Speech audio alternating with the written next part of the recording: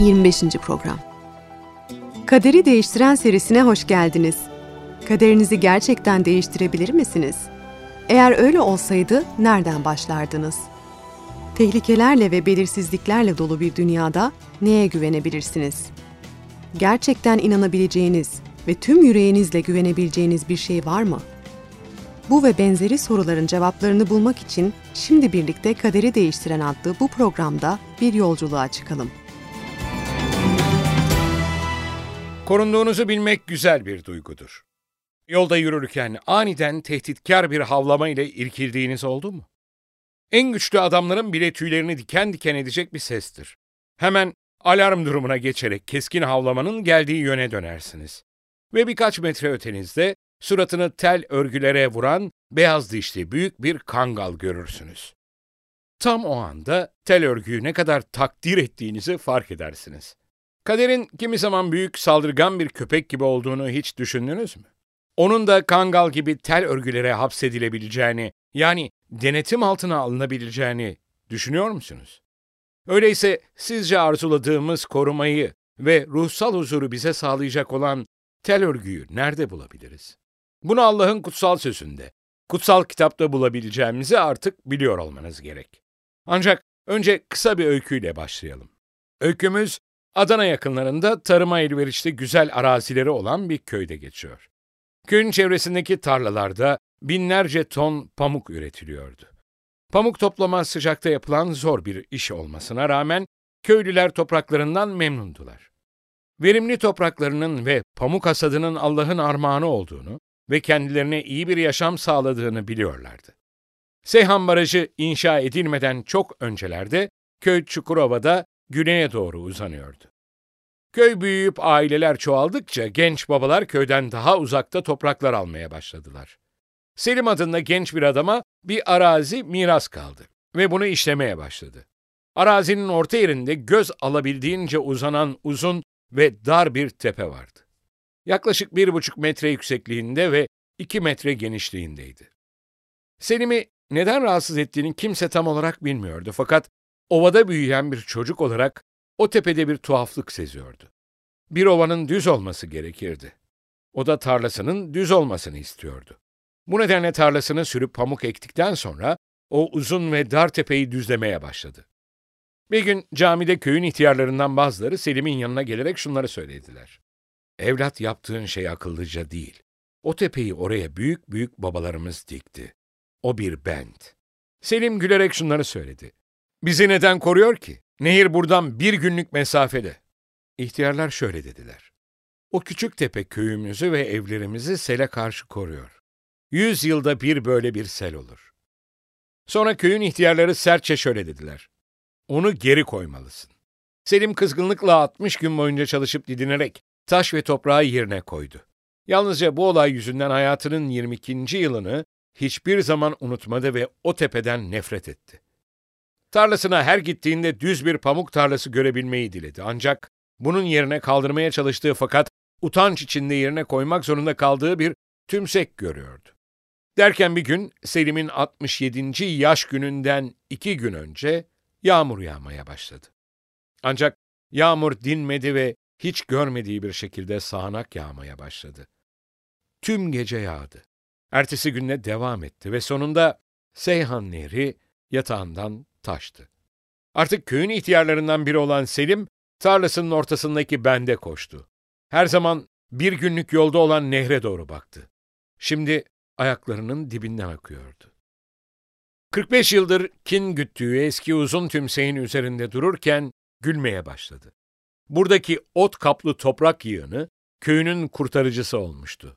O tepe olmasaydı tüm köy en az 1 metre su altında kalacaktı. Sol tarafındaki delice akan suya ve sağ tarafındaki kuru köy evlerine bakarak kendi kendine güldü. Sonra üzerinde durduğu tümsekten aşağı doğru bakarak ayaklarının altındaki ezeli düşmanının aslında dost çıktığını fark etti. Evine doğru yürürken kendi kendine düşündü. 66 yaşındayken ölmediğim için çok şanslıyım. Selim o yılın ilkbaharında pamuk ekerken tepeye daha önce hiç duymadığı tuhaf bir sevgiyle baktı. Selim'in öyküsü bize kurtuluşumuzun nereden geleceğini yanlış hesaplayabileceğimizi hatırlatmaktadır. Düşman gibi gözüken şey aslında koruyucu bir engel ya da bir tel örgüydü.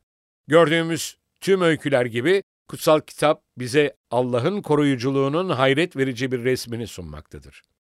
Böyle bir olayı son programda kaldığımız yerden itibaren inceleyebiliriz. İsrailliler 400 yıllık köleliğin ardından Mısır'dan henüz çıkmışlardı ve Allah'ın ataları İbrahim'e vaat ettiği ülkeye doğru yola koyulmuşlardı. Mısır'dan çıkış 13. bölüm 21. ve 22. ayetleri okuyarak başlayalım. Gece gündüz ilerlemeleri için Rab gündüzün bir bulut sütunu içinde yol göstererek, geceleyin bir ateş sütunu içinde ışık vererek onlara öncülük ediyordu. Gündüz bulut sütunu, gece ateş sütunu halkın önünden eksik olmadı. Yürürken birbirleriyle konuşan çocukları hayal edebiliyor musunuz? Önümüzdeki buluta bak, babam bunun sıradan bir bulut olmadığını söylüyor. O, bizi kızgın güneşten koruyan Allah. Öyle olmasından memnunum. Gündüz vakti gölgede olmak iyi. Aksi halde burası bunaltıcı derecede sıcak olurdu. İbrahim'in bu büyük torunları Allah'ın onları koruduğuna dair her türlü güvenceye sahiptiler. Bulut gündüz vakti onları sağlıklı halde tutuyor, kılavuzluk ve ruhsal huzur sağlıyordu. İsrailliler çölün derinliklerine gidiyor olmalarına rağmen Allah'ın kendileriyle birlikte olduğunu ve bir tasarısının olduğunu biliyorlardı. Hiçbirimiz doğru yolda gittiğimizden emin olmadan hayatta amaçsızca dolaşmak istemeyiz. Hepimiz bizi gitmeyi istediğimiz yere ulaştıracak bir harita, bir GPS cihazı ya da bir rehber isteriz. İşte onların rehberi de bu buluttu. Ancak Allah İsraillileri geceleyin kendi başlarının çaresine bakmak üzere bırakmamıştı. Bulut sütununu ateş sütununa dönüştürerek ikinci bir mucize göstermişti. Allah geceleyin çölün ne kadar soğuduğunu ve ateşin onları sıcak tutacağını biliyordu. Böylece bir kez daha onlar için fiziksel yardımda bulundu. Fakat Allah, halkının yalnızca fiziksel sağlığı ile ilgili değildi. Onların zihinsel olarak da sağlıklı olmalarını istiyordu.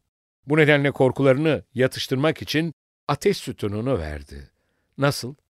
Çölü ve tüm börtü böceği aydınlatarak. Bu şartlar altında İsrailliler dinlenebilir ve Allah'ın kendilerini koruduğunu bilebilirdi. Yakup'un torunları günden güne Kızıldeniz'e yaklaşırken Mısır firavunu da kıskançlık ve öfkeyle köpürmeye başlamıştı. Onları serbest bırakma sözünü geri alarak ordularına toplanmalarını ve Musa'nın topluluğunu yakalayıp getirmelerini emretti. Neredeyse 1 milyonluk bir halk, kendilerini izleyen silahşörlerle dolu savaş arabalarının yaklaştığı haberini aldıklarında topluluğun kapıldığı korku ve paniği düşünebiliyor musunuz? Mısır'dan çıkış 14. bölüm 9. ve 10. ayetlerde bu anı tasvir eden kutsal yazıları dinleyelim. Mısırlılar Firavun'un bütün atları, savaş arabaları, atlıları, askerleriyle onların ardına düştüler. Ve deniz kıyısında Pi-Hahirot yakınlarında Baal-Sefon'un karşısında konaklarken onlara yetiştiler. Firavun yaklaşırken İsrailliler Mısırlıların arkalarından geldiğini görünce dehşete kapılarak Rabbe feryat ettiler. İsraillilerin eşleri, çocukları, bebekleri ve öküz arabalarıyla Mısır'ın eğitimli askerlerine karşı bir şansı yoktu. Dehşete kapılmışlardı. Bundan sonra neler olduğunu görmek için Mısır'dan çıkış 14. bölüm 13, 14 ve 19. ayetlere bakalım. Musa korkmayın dedi. Yerinizde durup bekleyin. Rab bugün sizi nasıl kurtaracak görün. Bugün gördüğünüz Mısırlıları bir daha hiç görmeyeceksiniz. Rab sizin için savaşacak, siz sakin olun yeter. İsrail ordusunun önünde yürüyen Tanrı'nın meleği yerini değiştirip arkaya geçti. Önlerindeki bulut sütunu da yerini değiştirip arkalarına geldi. Birdenbire her zaman önlerinde görmeye alıştıkları bulut esrarengiz bir biçimde üzerlerine kalkmıştı. Onlar bakarken bulut doğrudan onlarla yaklaşan düşmanlarının arasına girdi. Cesur bir kocanın sarhoş bir adamla karısı arasına gireceği gibi. Allah İsraillilerle öfkeden sarhoş olan Firavun'un arasına girdi. Fakat Mısır'dan çıkış 14. bölümün 20. ayeti daha da dikkate değer bir şeyi tanımlıyor. Bulut sütunu. Mısır ve İsrail ordularının arasına geldi. Gece boyunca bulut bir yanı karartıyor, öbür yanı aydınlatıyordu.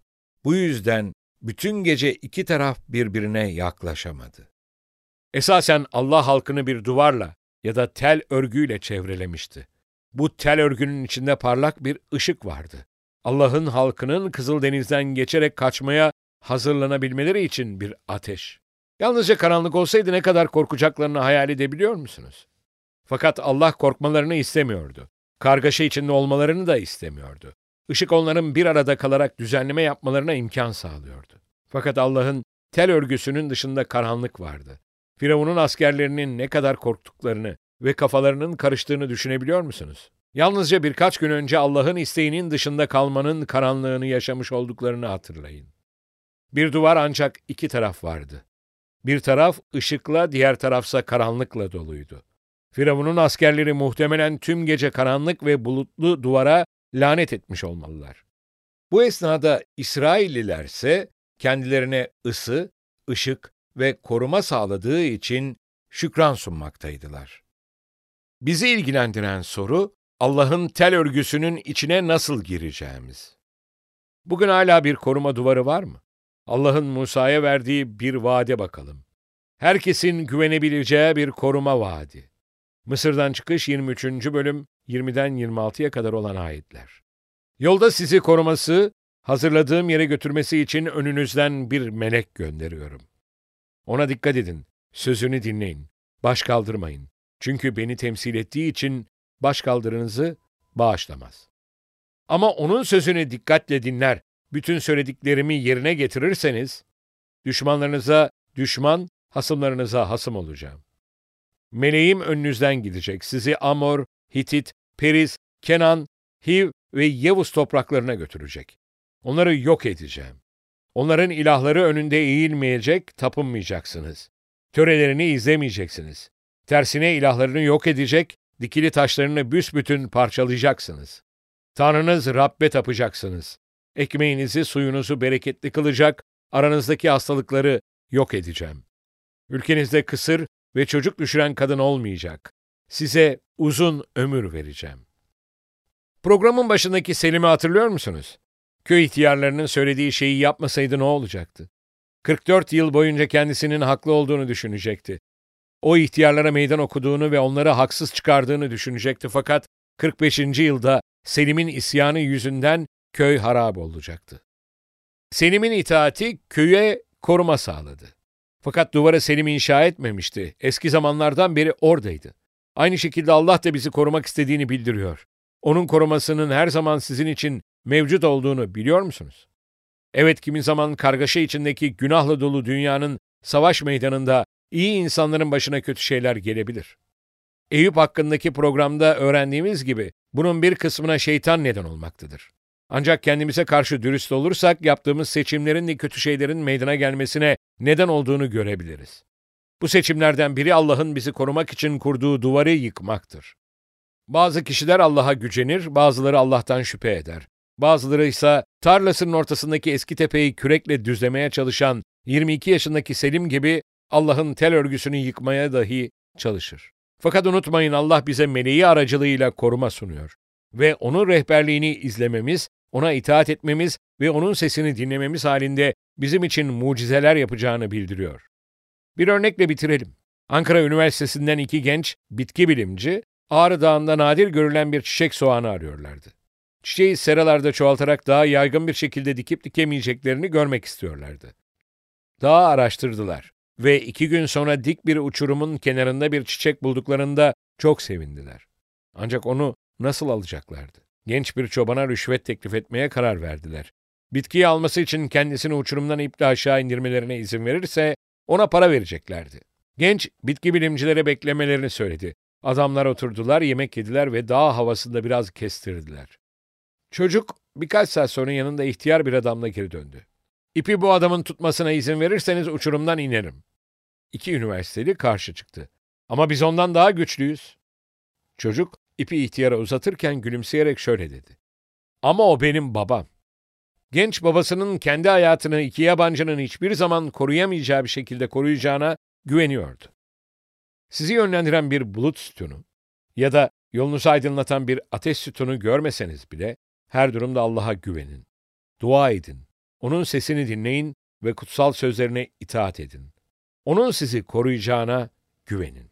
Selin ne zaman geleceğini ve onun koruyucu tümseyine ne zaman ihtiyaç duyacağınızı bilemezsiniz.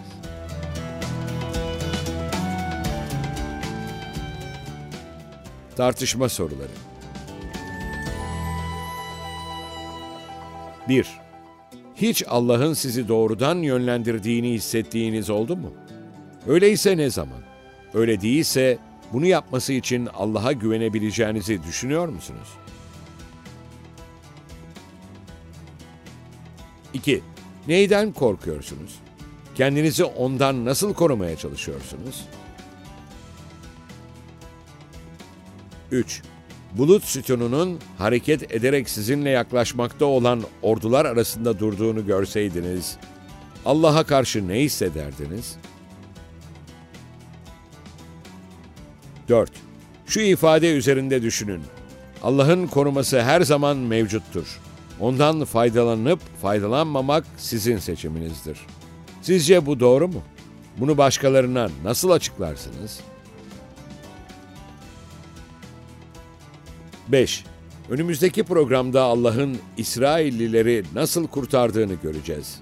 Sizce o ne yapacak?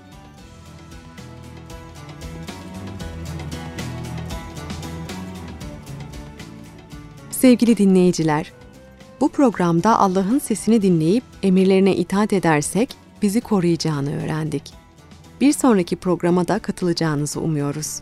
O programda sadece Allah'ın kötülük üzerinde güce sahip olduğunu ve ona güvenmemiz gerektiğini öğreneceğiz. Kaderi değiştiren deneyimine internet üzerinden katılmak isterseniz www.kaderideistiren.com adresini ziyaret ederek bizlere ulaşabilirsiniz. Tekrar buluşuncaya dek Rabbin kutsal yazılardaki bu vaadiyle huzurlarınızdan ayrılıyoruz. Çünkü sizin için düşündüğüm tasarıları biliyorum, diyor Rab. Kötü tasarılar değil, size umutlu bir gelecek sağlayan esenlik tasarıları bunlar. O zaman beni çağıracak, gelip bana yakaracaksınız. Ben de sizi işiteceğim. Yeremya 29. bölüm 11. ve 12. ayetler.